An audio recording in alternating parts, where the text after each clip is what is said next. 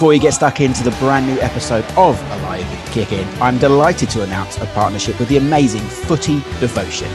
Footy Devotion have a brilliant range of t-shirts, coasters, prints and mugs, all illustrated by the amazing team at Footy Devotion and inspired by the 1990s as well, with a special range dedicated to Italia 90.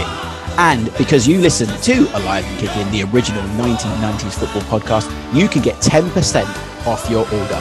Simply use the code AK90s at the checkout and you'll get 10% off. That's AK90s, so AK90S, and 10% off your order. Jobs are good. Check out Footy Devotion on Twitter at Footy Devotion and the whole range. I've got a few myself. I've got the brilliant 3PM sweatshirt. I'm looking at a brilliant QPR print kit I've got on my wall, and there's loads and loads to choose from World Cups to clubs and many, many more. So check out Footy Devotion. And as always, keep it 90s.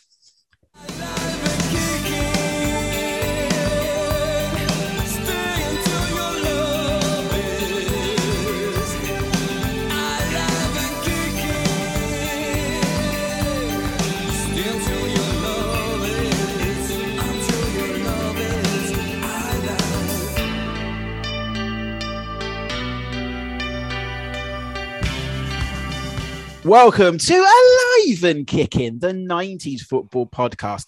The podcast that's more 90s than watching Neighbours at 5:35 on BBC One. Yes, fun. It's almost over. My name's Ash Rose, your host and your guide on this, the original 1990s football podcast. Today we're going my 90s. We've got our red shirts on. We're heading north because we kind of talk about Liverpool in the 1990s. We've done a couple of these shows before. We did Man United with Sam Harwood, and we did Chelsea with Neil Bartlett. So go into the archive and listen to them.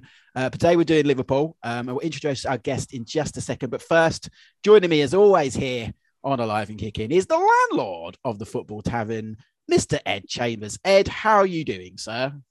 I am not too bad, thanks, Ash. It's interesting that you mentioned Neighbours there at the top. I want to get your memories. Yeah, that's why I did. I was going to bring that. I was going to bring that into the conversation right at the start, because since we've been doing this podcast, I've noticed that I think I noticed things more from the 90s, during my day.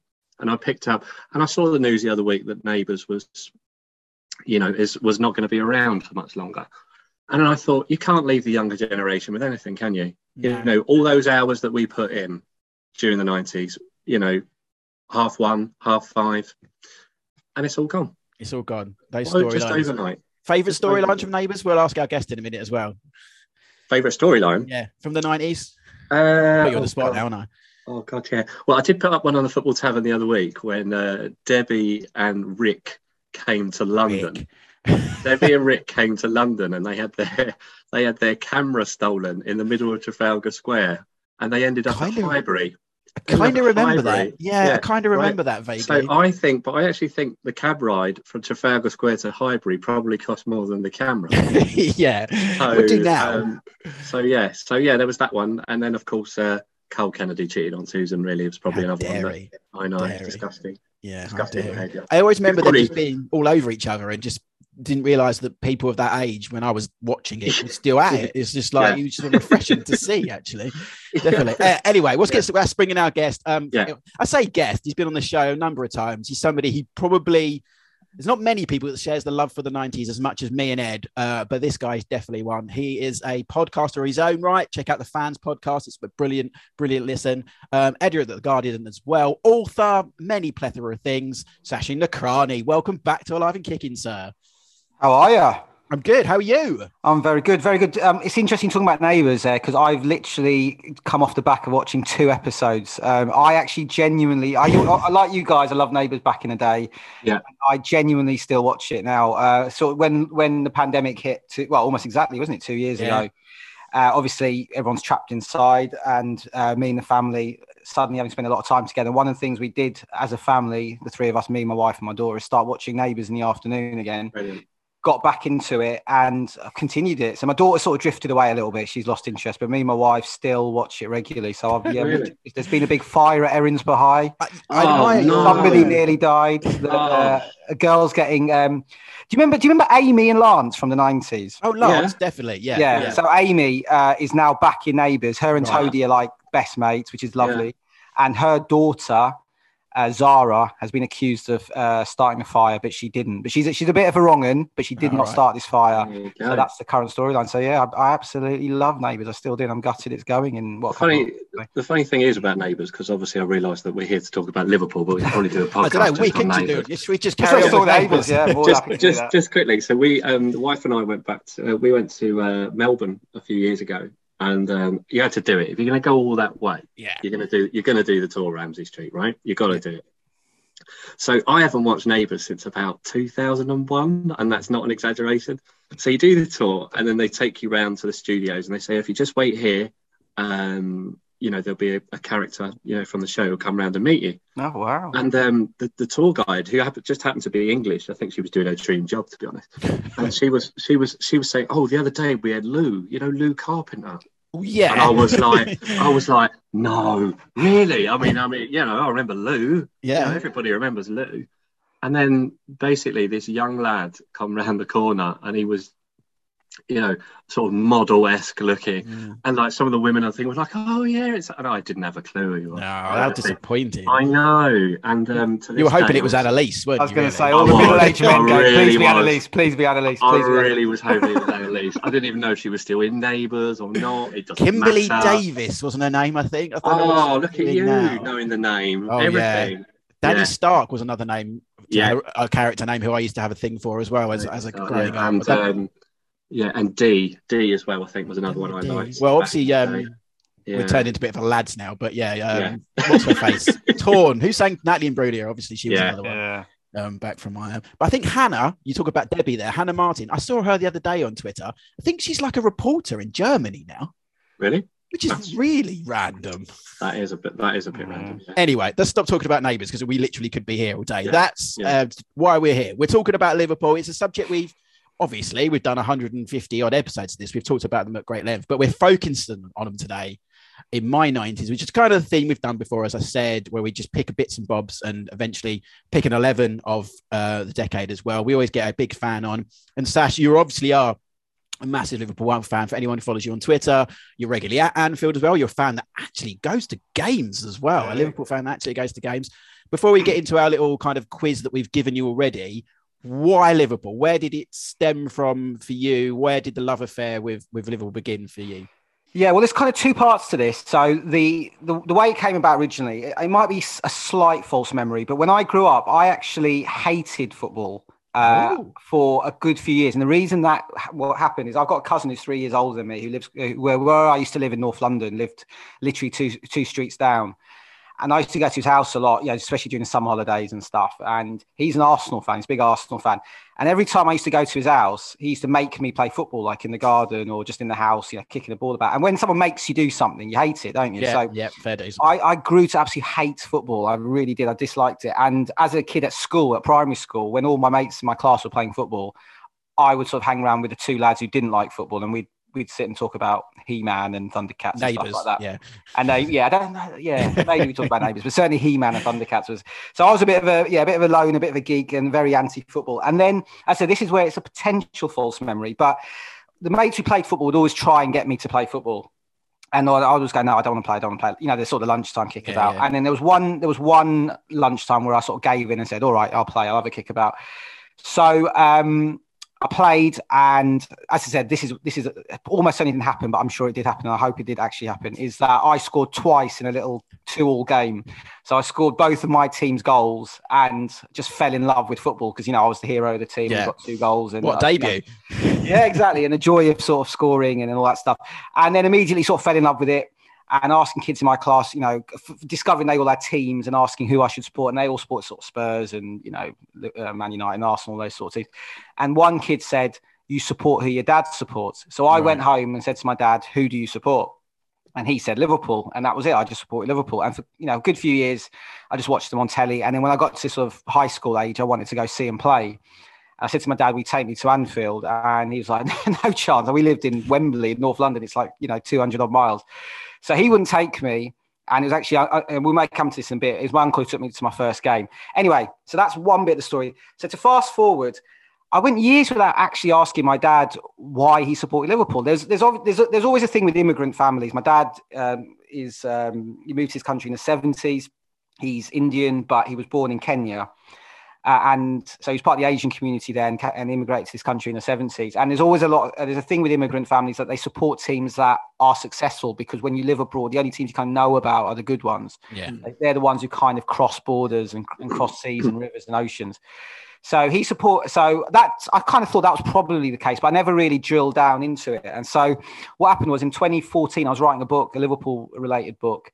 And as part of that, I wanted to ask my dad why I support Liverpool. So I called him one day and said, why do you actually support Liverpool? And he told me the story, which was, so he grew up in Mombasa in Kenya, and he was a mechanic. And near where he was a mechanic, the garage he worked, there was like there was an amateur league there. I don't exactly know the details of it, but there were sort of amateur teams. And the team that played closest to his garage used to wear red. Right. And called themselves Liverpool, and he sort of had a soft spot for them. I think he knew a couple of players. It's a pretty tin pot league, from what I could tell. He'd go watch them after work or whatever, and he supported them. And then when he came to this country in the 70s, he discovered, they're named after an English team called Liverpool, and so he became a fan of them. And then I was born in 1981, and I got into football in the very, very late 80s, and I adopted it. So essentially, a long way around, I support Liverpool because my dad does. He supports them because he used to watch an amateur team when he was a mechanic in Kenya. So it's a nice story. I like that. Isn't it? Yeah, Isn't it? it's different. I like that. It follows the family thing, which I do obviously as well. My dad is a QPR fan, which is why I'm a QPR fan as well. But yeah, I mean, with the bigger clubs like the Man Uniteds and Liverpools and people that obviously like yourself are from London, there's always that question I suppose gets thrown at you, like, why are you Liverpool?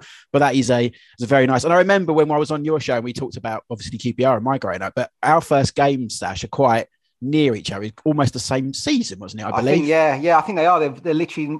So mine was the 13th, Sunday, 13th of December, 1992. Liverpool 2, Blackburn 1 at Anfield. It was a very notable game. It was Kenny Dalglish's first game back at Anfield. He'd resigned as manager obviously the year before, and he came back with Blackburn. So it was quite remarkable. My uncle took me and his son, my cousin, to the game. It was kind of remarkable in the way he got tickets for the game, and given it's Kenny Dalglish. Yeah.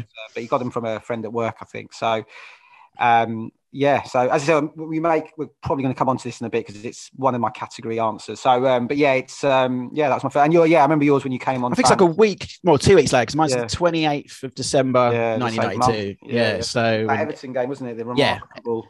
4-2. Andy Sinton hat-trick, 2 players sent off. Classic. I thought it'd always be the same, but it wasn't. But we did beat Luton on Sunday, so I'm still smarting after that.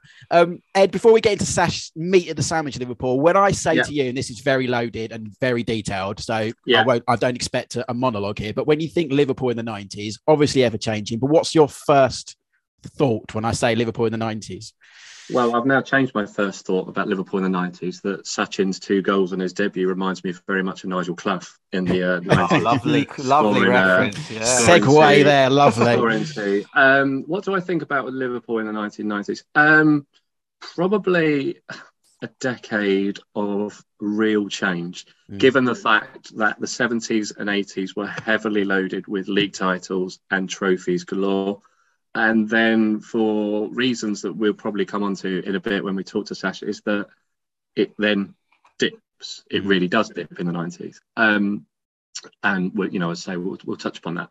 But what sort of struck me was that Liverpool were in the top 2 for many years through the 80s. And then the 90s hit. Arsenal win the league in 91. And then Liverpool were not second for quite a long period of time. Now, if someone would have told you in the summer of 1990 that Liverpool were going to go 30 years without winning a league title, they'd have thought you were off, off your rocker, basically. Yeah. And it just, I'm interested as well to get Sasha's thoughts, because I'm just interested that how did it go from being top dog to being very much in Man United's shadow, and as much hated as that probably is for a Liverpool fan. So when I think about Liverpool in the 90s, I just think about that decline, really, and then the sort of rise, because the start of the next decade, of course, is when Liverpool win a treble. Now, some Man United fans might not say it's not the same treble, but it is a treble. Yeah. And so it's kind of like it was a dip and then sort of back up again. And then, of course, obviously 4 years after that, they win the Champions League. So it's interesting to see what happened in the 90s to sort of spark that, and it was kind of segue between one and the other, I suppose.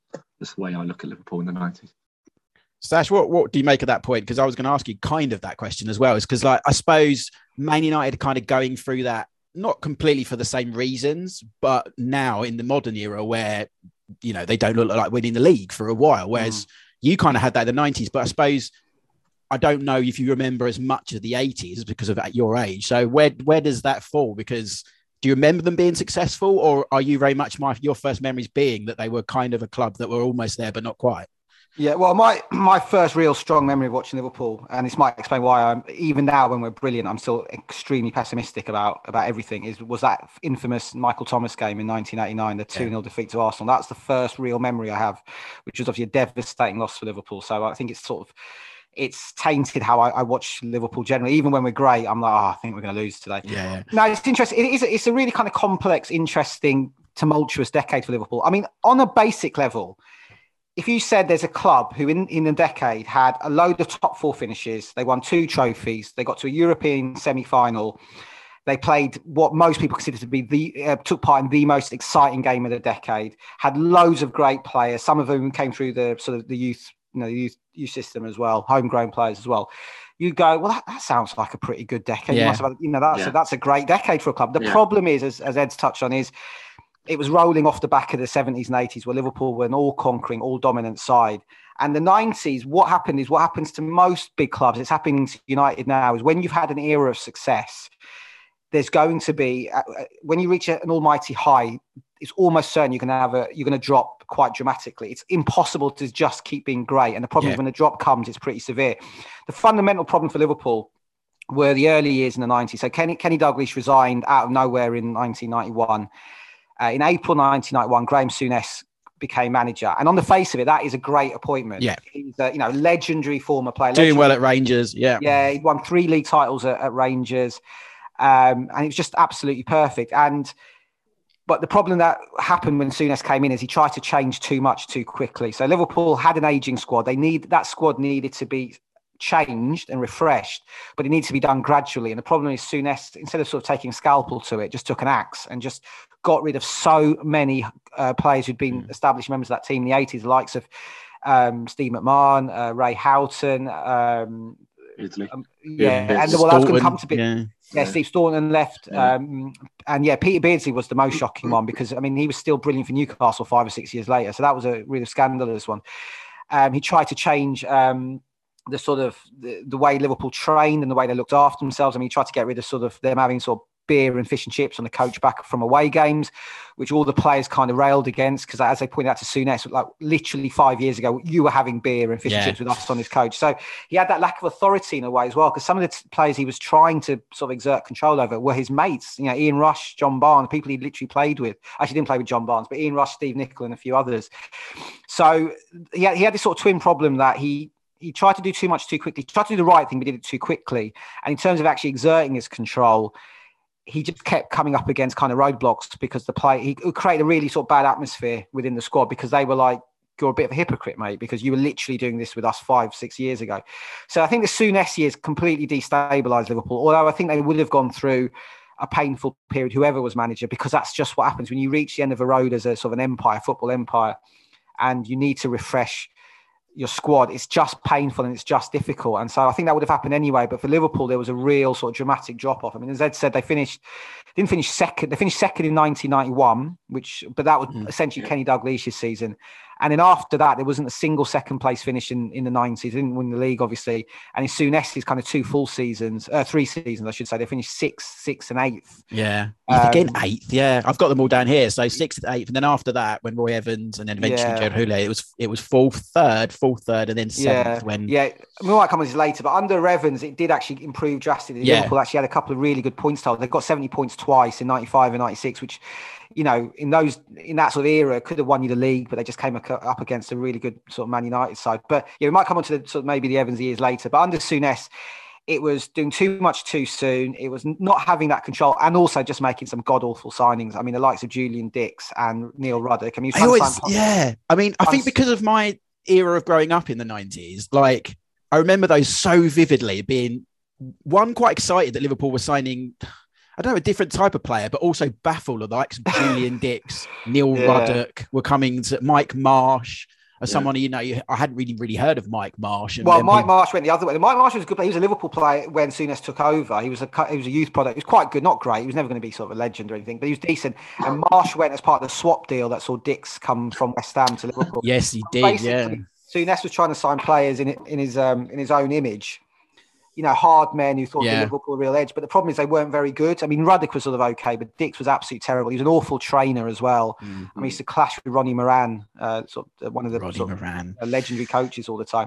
But saying that, he also signed Rob Jones, who's one of my all-time favourite Liverpool players. He was a snip at £300,000 and would have been, I think, England's right back in the 90s. Most of the 90s haven't got sort of really bad injuries. Also signed Michael Thomas, which was quite a shrewd signing. Brought through Steve McManaman, Robbie Fowler and Jamie Redknapp as well. So he did a lot. He did some good things as well, but ultimately it was too much too soon. He tried to change too much too soon and completely and utterly destabilised and kind of wrecked that squad that had done so much certainly in the 80s. Did he sign Torben Peaknick? Yeah, he signed Peaknick, he signed Cosma, he signed Paul Stewart, who most Liverpool fans to be the worst signing in Liverpool's history. His signings were broadly absolutely awful. Peaknick's always the one, isn't he? Yeah. Isn't there a story as well that he was offered Cantona at one stage? Yeah. The story was that we were playing Auxerre in the UEFA Cup in '92, I think it was, and Michel Platini came to the game. I mean, I don't know if his dates add up because he was at Leeds at that stage. Anyway, the story is generally there was a game and Michel Platini came to Anfield and obviously knew Souness. They played against each other in Italy and stuff and said, there's this guy in France who he's having a really sort of difficult time over there, but he's a brilliant player. If someone can get hold of him, he could be great. And Souness said, look, I just can't take any sort of troublesome players. It's all a bit difficult. I'm having real problems. I can't take anyone who's a bit of a risk. And that player, apparently, was Eric Cantona. But the thing is, if he'd come to us, we would have ruined him anyway. So I don't think that would have made much difference. That's a move, it's the Liverpool crew. That's a move, it's the Liverpool crew. That's a move, pass a move, pass a move, pass a move, pass a move, it's the Liverpool crew. That's a move, it's the Liverpool crew. That's a move, it's the Liverpool crew.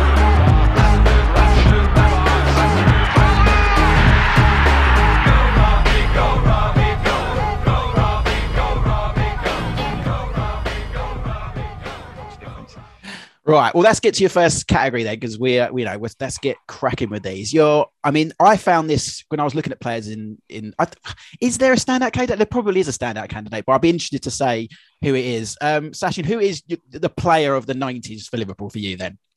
Yeah, well, it's Robbie Fowler. Yeah, as I was saying that, I was like, it's probably Fowler, actually. Yeah, it's probably. I mean, I want to give a special mention. Basically, what I should say is there really isn't many candidates. There are. I mean, Liverpool was sort of, as I said earlier, Liverpool were sort of okay in the 90s. They won a couple of trophies, got to European semi-final, got some decent points totals. They weren't, in relative terms, they were a good side. It was obviously just the comparative element of how good they had been in the 70s and 80s. But saying that, we just didn't have that many great players. And really, there are two if you're talking about who's the best players, there are two standouts. So I'll come on to Fowler in a second. I mean, I do want to give Steve McManaman a mention because he, in a way, in purely kind of factual terms, is really Liverpool's player in the 90s. He played essentially the entire decade. He joined the club at 14. Made his debut in 1990, played until 1999, so essentially the entire decade. 364 appearances, scored 66 goals. He was a man of the match in the two cup finals we won, which is the 92 FA Cup final and the 1995 Coca-Cola Cup final. But Liverpool fans have a weird relationship, I think, with McManaman and Broady. There's not a lot of love for him. I think largely that is because of the way he left. I think he was the first ever player. At least high profile, wasn't it? Yeah, Bosman. Yeah. I think he was the first Bosman to leave England. As you certainly the most high profile when he went to Real Madrid. So that left a bit of a sour taste that we didn't get any money for him and that he left. I think also just as a player, he always seemed someone who was a bit nonchalant, didn't really kind of care that much. Although I think that's really harsh on him. And anyone who's played and worked with him and said, there wasn't a harder, more dedicated trainer. He gave everything. He just had that sort of look about him. So I do want to give him a strong mention. But for me, there's just no doubt. It's Robbie Fowler. He was just, his nickname was God. He was just the most kind of thrilling and exciting player to see at Liverpool. As I said, in which was a pretty difficult era, to see him emerge in 94, this teenager who'd come through the youth system, and he just basically seemed to score every single game. He scored in his first game for Liverpool, which is a 3-1 League Cup victory over Fulham in September 93, and then it was a 2-legged League Cup tie, and he scored 5 in the second leg at Anfield. Yeah. I've tweeted that before. Only 5th player in Liverpool's history to achieve that. He got the 4-minute hat-trick, 4-minute 33-second hat-trick against Arsenal in August 94. 183 goals in 369 games across 2 spells. He was just goals, but it was also his attitude. I think if you're a teenager like I was in the 90s, most Liverpool players look like men to you, especially at Liverpool. They all had tashes. They didn't all have tashes, but a few of them had moustaches. But they looked like men. They wore Old Spice. They drove sensible cars. All that stuff. Fowler looked like a kid. He looked like someone who could be your mate. You could have a kickabout with him. You could play Sega Mega Drive with him. He just had that sort of roguish quality. He was a bit of a lad. He looked like a lad. If you read his autobiography, he talks about having sort of fish and chips after matches and stuff like that. And he was just, he had the Dockers t-shirt as well. So he had that sort of rebellious streak to him as well. And he just scored goals. There's nothing more exciting. All kinds of goals as well. Yeah. That's what I always think, like all kinds of different goals. He wasn't two-footed and everything. You couldn't pigeonhole Fowler when you say what sort of striker was he? Because I can't really. He wasn't like a 6-yard box striker. He wasn't someone who hanged back slightly, as Teddy Sheringham style. I think he could pretty much do it all, couldn't he? Yeah, and what was crazy was he wasn't particularly quick. No, he wasn't big. He wasn't great. He wasn't particularly strong. No, yeah, but he just, as he said, he could not just score tons of goals. He could score every type of goal. There's that game against United in I think it was October 1996, Man United away at Old Trafford, when it was Cantona's first game back after his ban. And he obviously got the headlines because it was his first game back. He got the equaliser after we'd gone 2-1 up. Just watch Fowler's 2 goals in that game. They're absolutely extraordinary. The first one where he smashes it at that near post, and Schmeichel probably should have, his positioning wasn't great, but still a great finish. And then the second one where he sort of bullies Gary Neville off the ball and chips it over Schmeichel.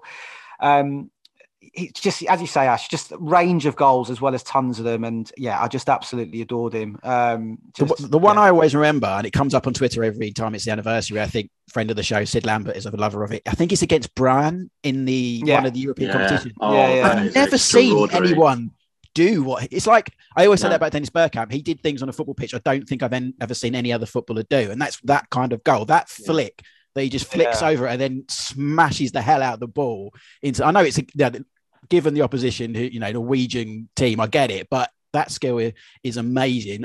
Ed, coming to you, mate. When I say Robbie Fowler, what goals come to your mind? Well, first of all, that one, because that is an absolutely extraordinary goal. I think the other one is the one against Aston Villa, the one where he twists Steve Staunton, and then I think he pings it in the left-hand corner. It is absolutely extraordinary goal. Sachi covered the 2 against Liverpool as well, against Man United, sorry. Yeah. And I think there was another free kick actually in that same season against United at Anfield, where he kind of sort of nonchalantly pings it in past Peter Schmeichel as if he's just sort of just taking the bins out really, and just thought, I'll just kick this football past Peter Schmeichel. But he's just he was a sensational forward. I think you've covered it, Ash, by saying that you couldn't really say what actual type of striker he was. He wasn't the Gary Lineker 6-yard box. He wasn't a Teddy Sheringham type. Alan Shearer-esque, possibly, scoring all types of goals, maybe. But, in this day and age now, Robbie Fowler would have 100 England caps, without doubt.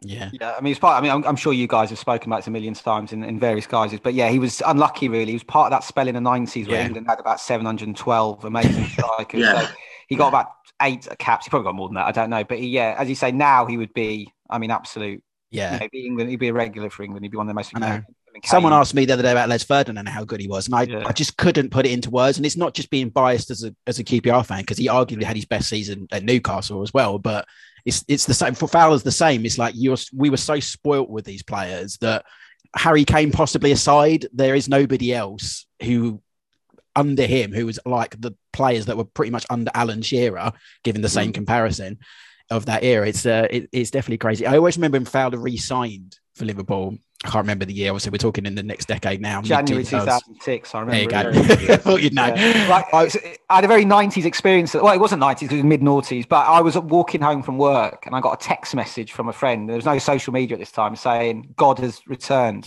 And I had absolutely no idea what he was. I was like, oh, that's a bit weird. Anyway, I got home. I put CFAX on. Yes. My regular sort of CFAX check after getting home, and it said Robbie Fowler, rejoins Liverpool, and it was genuinely one of the happiest moments of my life. I remember driving home from work, and I literally stopped my car. I was driving home, and I stopped the car to listen to the radio. And I've got no affinity to Liverpool, and he was just like, I was just so shocked that I was like, Fowler, because it just didn't. I mean, with social media now, we'd probably have got wind of that like 2 weeks in advance, which is let's put our old boy hat on. It's not like the old days and all that, but. It was definitely shocking, but Fowler, no surprise there. I'm quite interested with this one though, Sash. Does Fowler figure in goal? If we're talking your favourite goal, Liverpool goal of the 90s, is it a Fowler one? It is. Ed's mentioned it. It's the one against Villa in March 1996. Yeah, it's just one of my favourite goals. So anyone who hasn't seen it, so we beat Aston Villa 3-0 in March 1996. Just a regular sort of league game. Don't think it didn't lead to anything. We didn't win the league or anything like that. But it was made memorable for this goal. So Liverpool were 2 up in 5 minutes. This was the goal that put them 2-0 up. And it has just become an iconic Robbie Fowler goal. So Steve McManaman's got the ball sort of centre of the pitch, plays it into Fowler. He's up against, I think, Steve Staunton. He's got his back to him. He flicks it round Staunton so that he's now sort of away from him, and he's got it on his left foot. And almost in the same movement, he just lashes his shot, which sort of just bends away from Mark Bosnich and into the corner. And it's just an absolutely thrilling goal. And I think the reason aesthetically, it's a great goal. But I think I also love it because it sums up that team. That is one of my all-time favourite Liverpool teams, the 95-96 team. That's the team that played Newcastle in that 4-3 game. That had the big fat white collar, Stan Collymore, McManaman, Fowler, that team. They were hugely flawed defensively, but they were just so thrilling going forward. And that sort of game encapsulated them. They blew Villa away. I said 2-0 up in 5 minutes, won the game 3-0. So he summed up that team, which I love.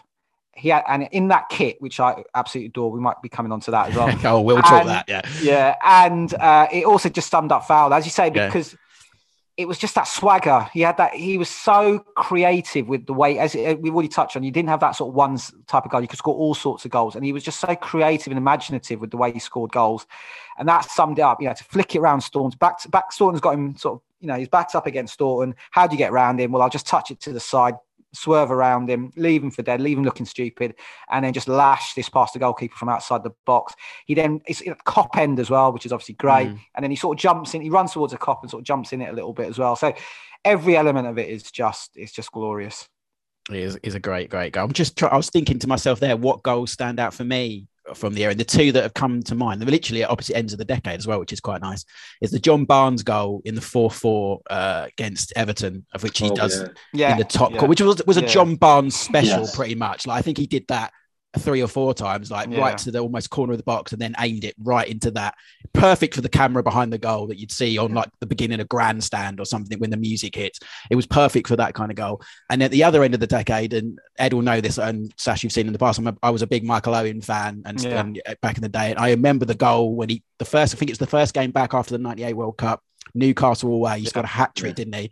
I can't remember which number of the goal it was. It's the rubbing hands goal, basically. But it just showed Owen at his best. Like he just galloped away from the Newcastle defence and then almost nonchalantly poked it, I think, into the top corner. And that was just Owen in a capsule at that time when he was already at his peak, sadly, because it was pretty much a demise after it going into the next decade. But those two goals stand out to me. Ed, have you got any Liverpool goals that are going through your head at the moment?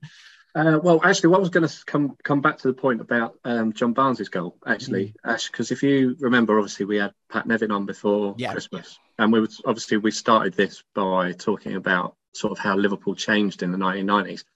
And when we interviewed Pat said that one thing that they could hear from the Liverpool dressing room after that 4-4 game was shouting, like really big arguments coming from the Liverpool dressing room.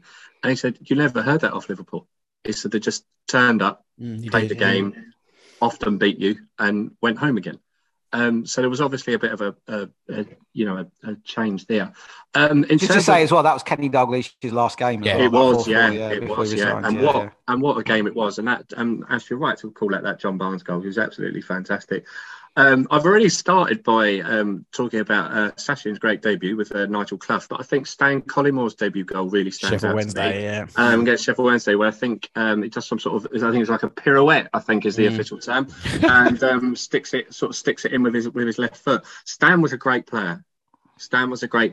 And whether he fitted in at Liverpool or not, I don't know, but he didn't quite hit the height that he hit with Nottingham Forest the season before. But Stan was a really, really good footballer. I mean, Sachin, you've probably seen him a lot closer. Yeah, I was incredibly excited when we signed him. We signed him in the summer of '95. The season before the '94-95 season at Forest, he was just unbelievable. Oh, he was unplayable. And I just thought we'd signed the best player in the country, the best striker in the country. Him and Fowler was just going to take us to the title. And actually, he was pretty good for us. He spent 2 years at Liverpool. I don't know what his overall goal return is, but it was good. It was solid. So he wasn't a flop by any means. He scored a lot of goals, scored obviously iconic goals in Newcastle one. He scored on his debut, assisted quite a lot of goals as well. Was actually quite unselfish, set up Fowler quite a lot. He just fell out with Roy Evans. There was various issues. He wouldn't move to Merseyside. He was travelling from Cannock all the time. He was late for training. Just had issues, and obviously went to Aston Villa in '97. But he was a good player for us, and it's just such a shame because I remember I had a friend who was an Arsenal fan in the summer of '95 when we lived nearby, and we used to meet up quite a lot during that summer and debate who was going to be better, Dennis Bergkamp or Collymore. And I was genuinely adamant Collymore would be better for Liverpool than Dennis Bergkamp would be for Arsenal. Obviously, ultimately looks well and truly stupid in that claim, but at that time it wasn't a mad shout because obviously Bergkamp had struggled a bit into Milan, and Collymore just looked like the next big thing, I think, in football, didn't he? And he was unstoppable. Yeah. McManaman, Fowler, great turn past Staunton. Liverpool really unsung. What a goal from Robbie Fowler! Well, if Steve McManaman's was a great goal, then that one's even better. That's all about individual brilliance and confidence in a young man. The way he just left Steve Staunton for dead. What such a skill. That is magnificent. And then to pull the trigger from that distance and have that result, I don't know what to say. It is brilliant. A shot of awesome power and accuracy. Are you watching Newcastle United? Are you watching Manchester United? Is this the silliest question to ever ask a Liverpool fan? What's your favourite game of the 90s? Well, you're gonna think it's the 4-3 against Newcastle. I'm not gonna pick that because the thing I'm a match guy now. I'm a season ticket holder now, and I absolutely love going and watching live football. And in the 90s, I saw Liverpool in the flesh 3 times because obviously I was a kid and my dad wouldn't take me. He did take me to one game in fairness of those 3. And so, there's obviously I watched loads of games on telly, and that is great. And I watched I've got slightly a weird story about the 4-3 against Newcastle actually, because I missed the first half because I was on my way back from a school trip to the Somme, the World War II battlefield. Nice.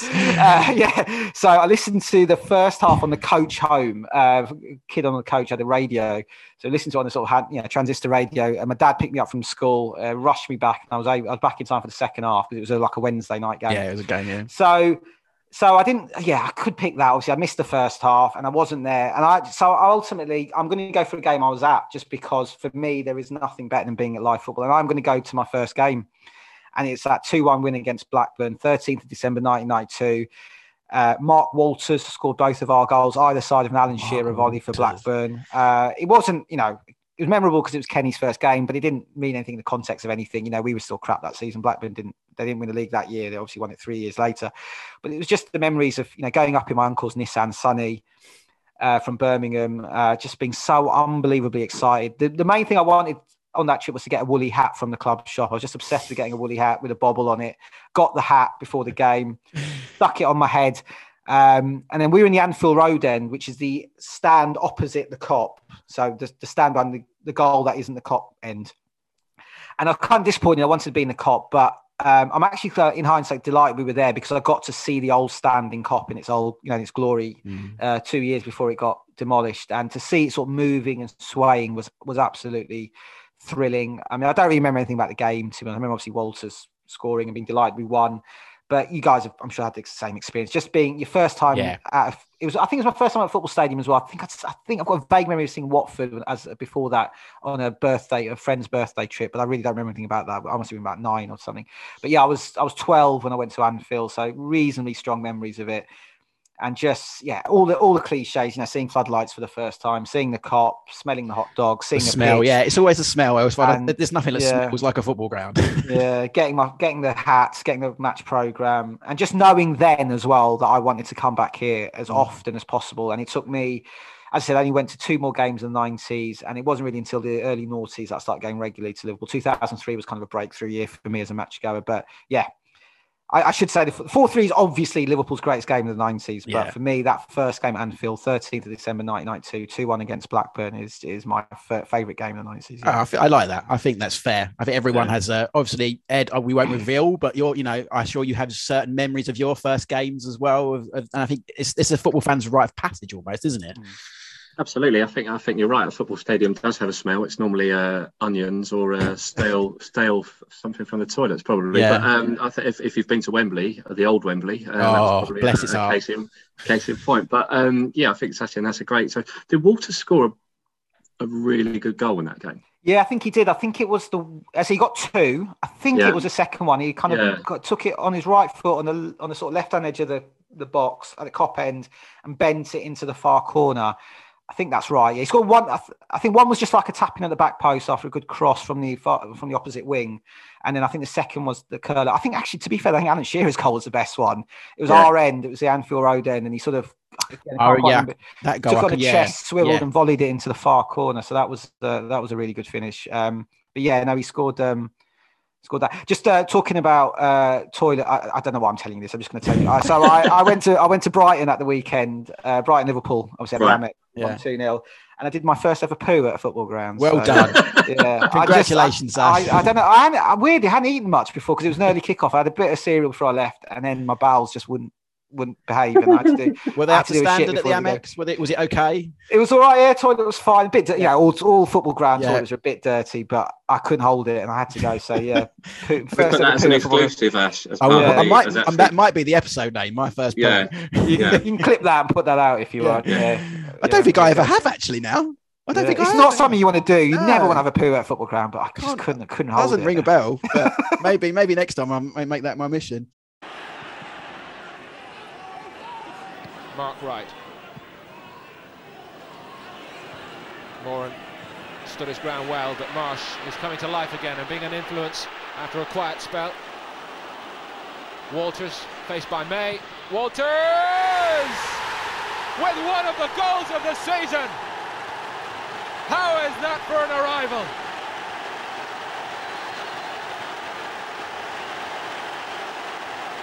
How can you defend against that? 78 minutes. At last the breakthrough. Walters one-on-one against May. Found himself a yard, and that's the result. A magnificent strike. We're going to talk about kits now, man. You can tell by my face if we were watching it on Zoom. I think, and this is probably controversial, I think possibly Liverpool as a collection, as a whole of the decade, have the best kits of the 1990s. I think Man United run and close. Chelsea had a few good ones, but as a collective, without giving away yours, you start from the grey flecky away kit in the early 90s. You go through the green, which I still think is proper Liverpool in my eyes, the Accrues, and then to the bright yellows. They're all very different, very iconic. So which one you're going to choose? That big collar thing, aren't you? I am. I'm going to choose the big collar thing. It's a top that divides society. I think more than Brexit, it divides people. You either love it or hate it. Yet, so it's a top from that. We only had it for one season in the 90s. Obviously, in the 90s, you guys will know full well. Actually, it was quite normal for teams to keep kits change it every 2 years. Yeah. And I think we did that most seasons in the 90s, but we only had this for one season in the 90s. So it was a 95-96 season. It's the one easily, you can picture it easily. It's the one Stan Collymore scores that goal against Newcastle in the famous 4-3, Collymore closing in and all that lot. Big fat white cricket collar.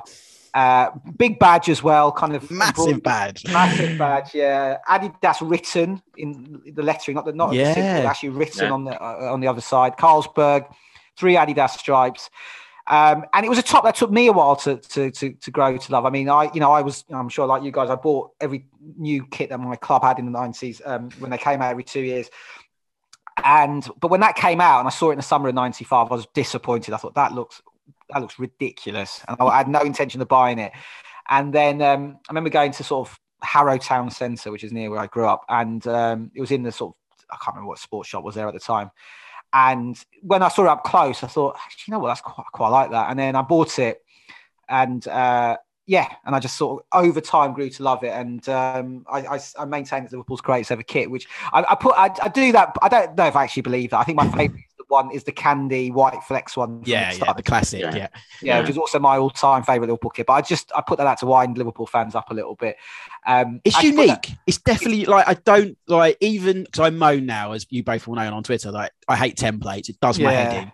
But even in the 90s, there were examples of templates, not as much now, but there were kits that you'd find and go, oh, that's especially Adidas. He did a lot of the tricolor, quite a lot.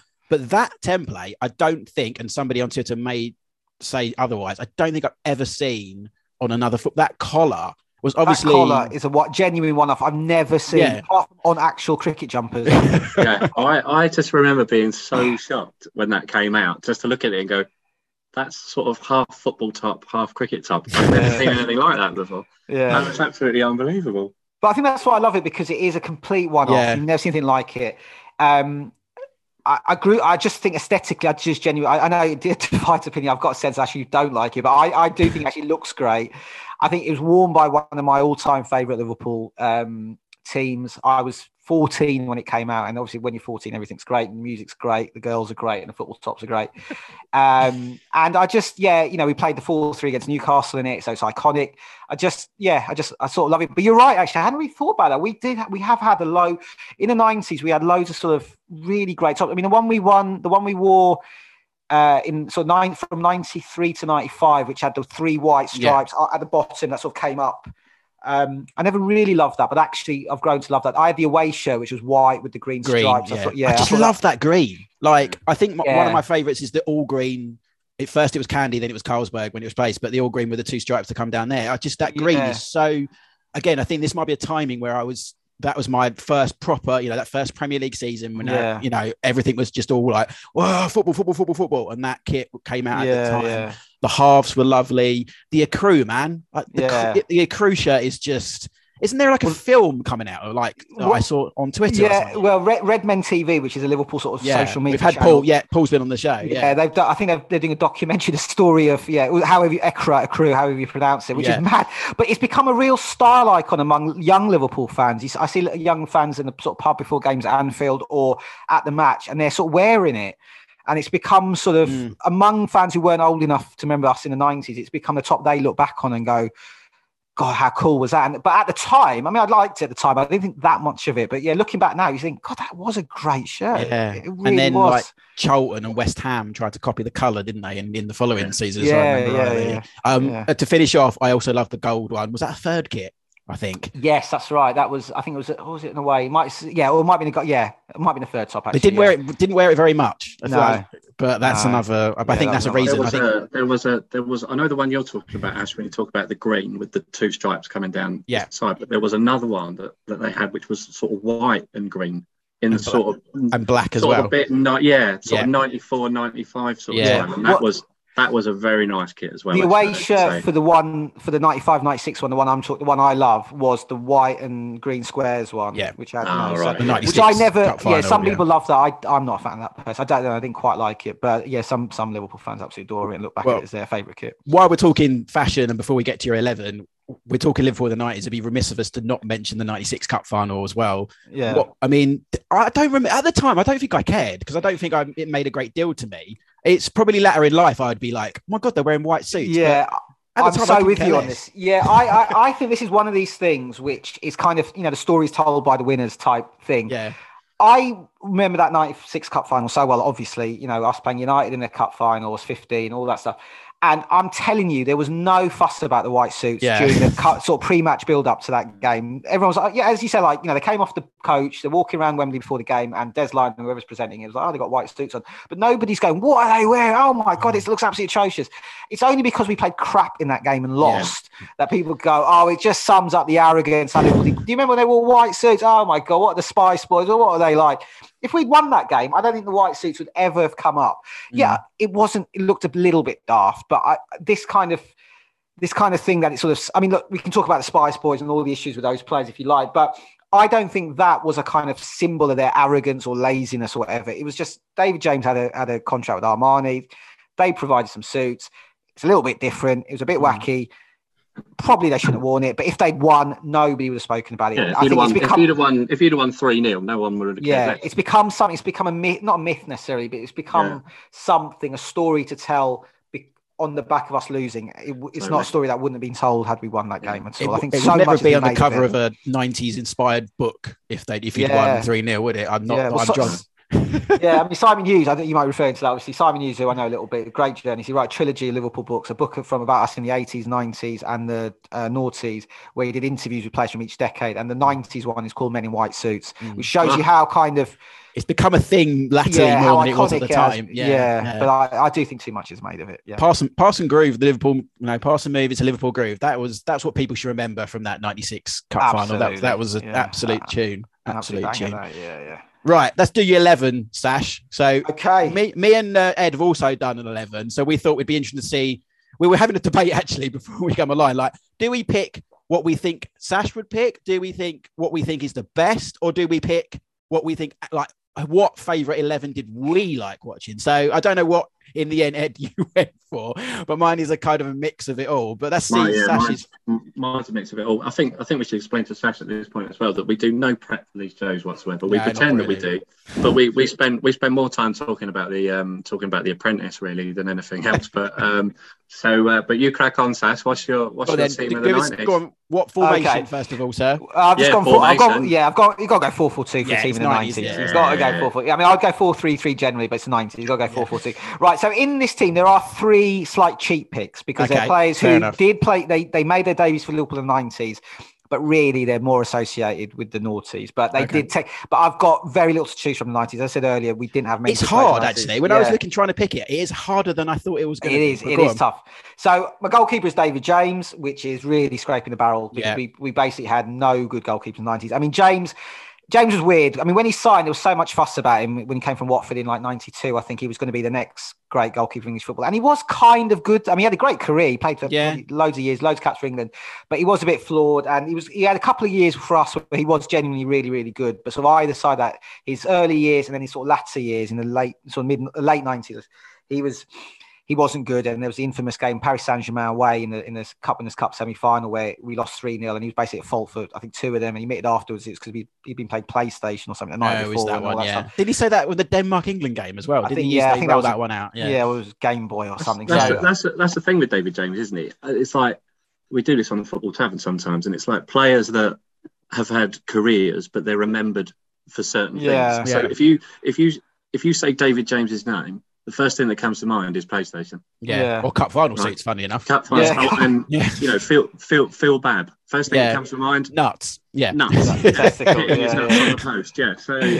that's what I think with David James. Yeah. He was basically we only had one goalkeeper in the 90s. It was him. Brad Friedel played a bit, but not really. And so James is really the only choice. And he was all. Grobbelaar as well at the start, but he's. Whatever he had is Mike Cooper. No shout for Mike Cooper. No, not picking Mike. So David James gets it. I said he was all right for a few years. My right back, easy choice, Rob Jones. I mentioned earlier. Absolutely love Rob Jones. He was absolutely fantastic, brilliant player, incredibly consistent. And I was at his England debut, France. He was great. You might say I'm biased. I think he's better than Gary Neville. If he'd stayed fit, he would have played a lot more for England. I think he was great. Really, really good fullback. Just on that, Sasha, it's a question I've sort of been meaning to ask a Liverpool fan. Is that obviously I've heard that a lot. So Rob Jones would have, had many more caps than Gary Neville. Gary Neville wouldn't have got a look in. Is often what you hear. Is that is that actually the case? Because obviously Gary Neville was a very decent right back in his own right. Would it have been a rivalry, or was Jones that much? No, I'm probably being a bit facetious. I think it would have been a rivalry. I mean, Gary Neville was good. You know, he played for Man United for years. He was obviously a good player. I just think Jones was. I mean, infamously never scored for Liverpool, but so maybe weird me saying this, but I think going forward he was better. Yeah, he was really good. I mean, he had sort of one of the most iconic Liverpool debuts of all time. He was at Old Trafford, Man United away at Old Trafford. We drew 0-0, and he basically marked Ryan Giggs out of the game. Yeah, that's his debut, having come from Crewe. We were like a third division team at team. He was just really, really solid. But then again, Neville was solid as well. Yeah. So they would have sort of competed. I think they would have competed. I think they would have cancelled each other out a little bit. They would have sort of taken caps of each other. Yeah. I don't think one would have sort of surpassed the other. And maybe Neville would have got the nod overall because he was coming from a team at the time that was winning. So he would have had that sort of, kudos, I think. But I just think Rob Jones was excellent. And I told him I loved him at an Oasis gig at Earl's Court in September '97. Saw him going up the stairs to sort of the VIP seats. I just thought, Rob, I love you, and he looked back and sort of smiled. I genuinely, I think he was great. So he's my right back. Shall I go to my left back next? Yeah, again, we had for years really up until Andy Robertson signed. We had no good left backs. So again, hard to pick, and I've just gone with Stig Inge Bjornaby. Yeah. And the only reason, two reasons for that actually. I didn't realise how he played a lot longer than I thought. He was there basically the entire 90. I mean, not the entire. I think he came in 92 and he left in 99. I thought he was there for like 3 years, but he was there for most of the 90s. But crucially with Bjornaby, he assisted about a dozen iconic Liverpool goals in the 90s. Yeah, he assisted Neil Ruddock's header in a 3-3 against Man United. Classic game. Anfield 94. Yeah, the one where he sort of banged his head against Steve Bruce. He assisted Robbie Fowler's goal in the 4-3, the second 4-3 against Newcastle. Michael Owen's debut goal against Wimbledon. Jamie Carragher's debut goal at Anfield in 97. And we mentioned it, the Bran Bergen goal, the Robbie Fowler. Was that a Bjornaby pass? Yeah, well, it was a header. But a little sort of flick header from a throw-in or something. So, just really because he assisted loads. He was in the goals. Team of the season as well for I think 96, 97. He was in the team, which you don't.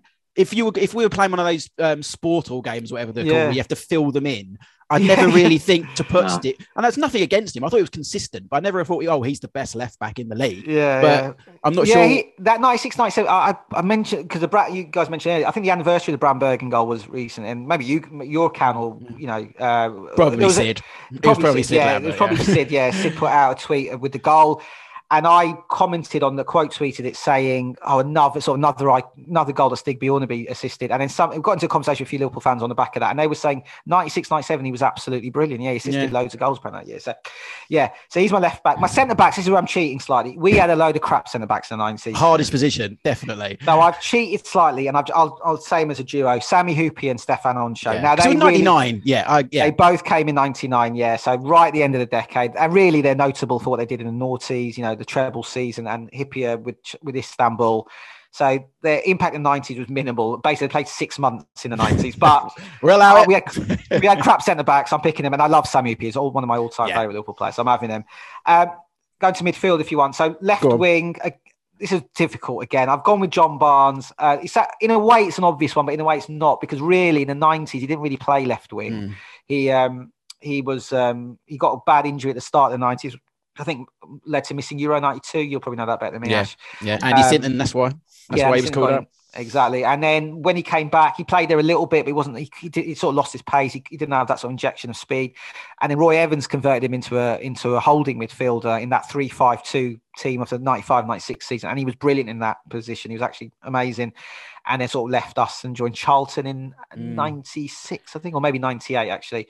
So he didn't really play left wing, but he's John Barnes. So he's allowed. Yeah, he's allowed in. If I go to the other wing, then I've mentioned him already. Steve McManaman, just brilliant. Yeah. So he's my right winger. We mentioned him. The two in midfield then. So Jamie Redknapp, not amazing for us, but good. Really good passer of the ball. And again, like Rob Jones, massively blighted with injuries, but he was a good player. He wasn't sensational. Even if he'd stayed fit, I don't think he'd go down as sort of one of Liverpool's great midfielders, but he was, very good passer of the ball, sort of classic sort of Liverpool player and all that one.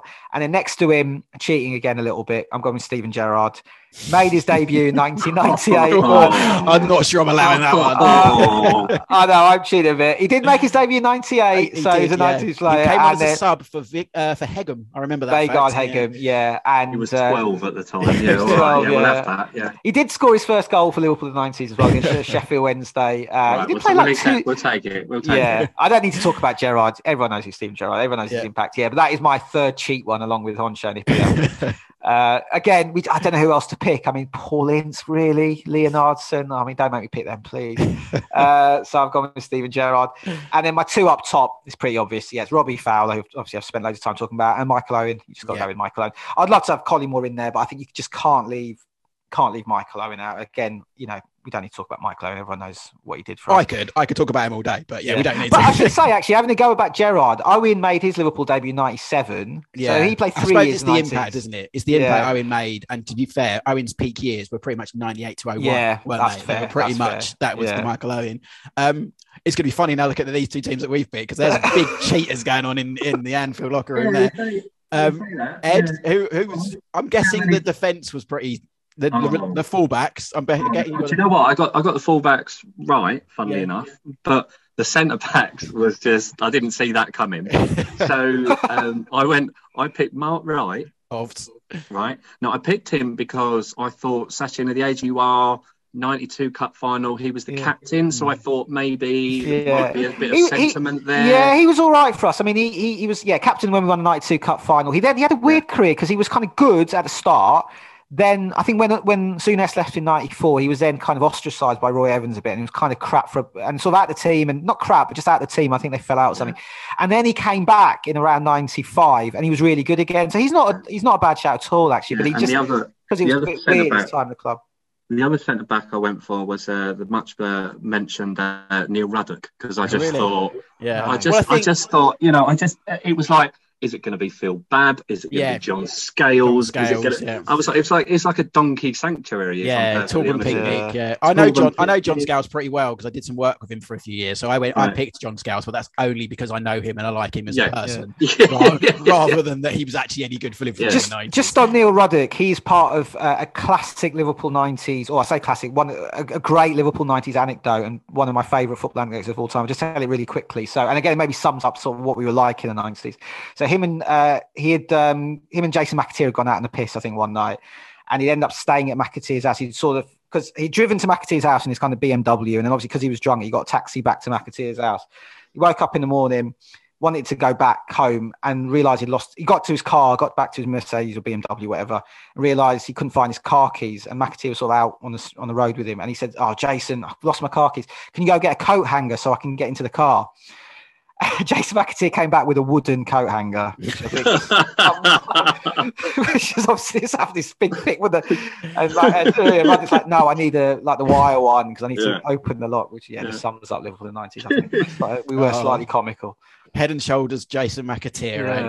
Right? So who did you have in midfield, Ed? Because I'll do mine. I had McManaman and I had Redknapp and Barnes in the middle. Yeah, so I thought I'd move Barnes, and then I had Patrick Berger on the left. Same.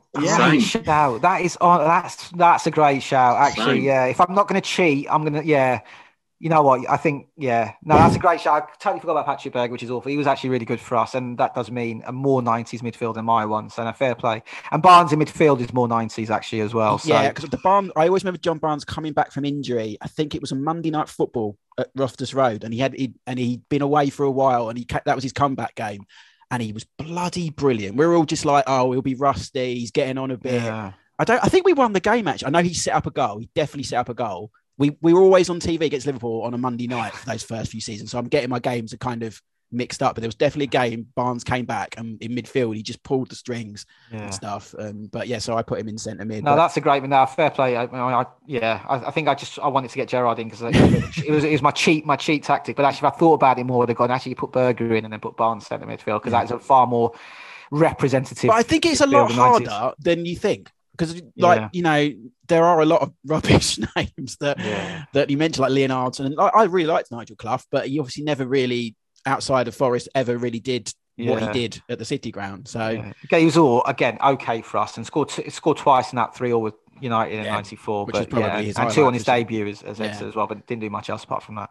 Brilliant. Well, Sash, it's been It's been great looking back at Liverpool. Is there anything we haven't mentioned about Liverpool in the 90s that you wanted to say or mention, or we haven't touched on very quickly before we end this? Well, just really quick, I'm presuming Owen and Fowler are your front twos as well. Oh, God, yeah. Without a doubt. Yeah. Well, all I'll say about the 90s, I mean, as I said, I had loads of fun following us, certainly in the mid-90s in particular. And I'm glad I was the age I was, because I think people who are older than me found the 90s tough. Liverpool fans are sort of 10 years older because they'd seen us in the 70s and 80s. But in a way, I knew no better. Yeah. So I just had fun watching us play, even though we weren't very good.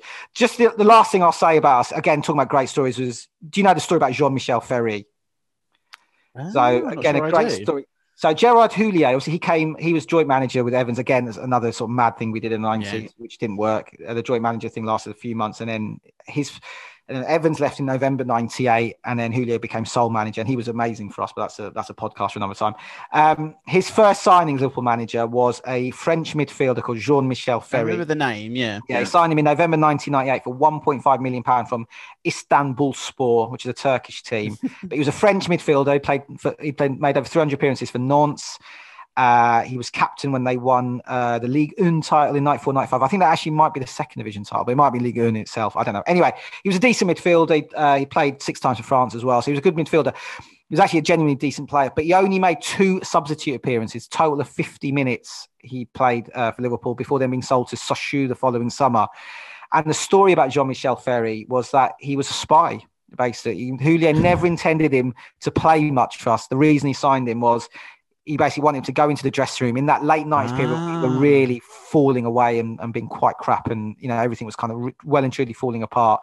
To go in and find out who were the troublemakers, who were the difficult players, who were the people who didn't really give a shit anymore, and report back. And that's apparently what he did. And that summer, the summer of 1999, which was Houlier's first summer as sole manager, Paul Ince left, David James left, Leonardson left. He had a massive clear out. Bjorn Kavame left. And apparently a lot of that was down to Michel Ferry telling him who were the troublemakers in the dressing room. So Michel Ferry has although he only played 50 minutes for Liverpool across 2 substitute appearances, he has a very important part. Yeah, infamous if he, Yeah. And of course his arrival, he's a grass, and his arrival, of course, led to loads of Ferry across the Merseyhead line. Of course. So what better way to end? Sash, if people want to talk more Liverpool with you on social, where can people find you? Just on Twitter, don't do Instagram and Facebook. So just on Twitter, which is at Sachin Nakrani. So yeah, I'm there. I don't tweet a lot. I don't tweet opinions too much because I can't be able to get in arguments, but I do love being nostalgic about the 90s. Yeah, it's basically 90s references and pictures of you at Anfield. That's basically what it is. Pictures of me at Anfield and 90s references. And happy to talk Oasis as well. Exactly. Ed, I'm sure you got a lot of Liverpool fans in the tavern who probably want to join in the conversation. Where can they on Twitter? So you can find us at Tavern Football. And I just had a quick question before we do go, just a quick one. If you were to say, are you a Robbie Fowler man or a Michael Owen man? We know what he's going to say. 100% Fowler. 100%. I know because I'm a Fowler man and I know Ash isn't. So I just. But I'm not a Liverpool fan. I reckon if you'd asked 85 Liverpool fans, 84 of them would say Fowler. Yeah, Michael Owen has got a difficult relationship with Liverpool fans, which all right. So take that out of it. Well, from a purely sort of playing point of view, no, still Fowler. Yeah, I mean, Michael Owen was unbelievably good, but I just think he scored sort of. I mean, he scored a range of goals as well, but he was a speed merchant and a little bit. It's horrible to say, it's a little bit one-dimensional, but I just love Fowler's variety of goals, and I just loved his attitude. There was more variety, I mean, Owen could score. I mean, he was actually all right in the air for someone who was of his size, Michael Owen. And there were goals that weren't, as you say, speedy. He could be quite predatory, but I think Owen and Fowler would, as we said earlier, had a bit more range, and I say that from gritted teeth because I do bloody love Michael Owen. Anyway, you can follow the show at AK90s on Twitter, at AK90s pod on Instagram, although we're not posting because the account is locked, so actually don't bother following Instagram because I forgot the password and I can't go back to it. There we go. Follow us on Twitter instead at AK90s, and until next time, I've been Ash Rose. This is A Live and Kick In. Keep it 90s.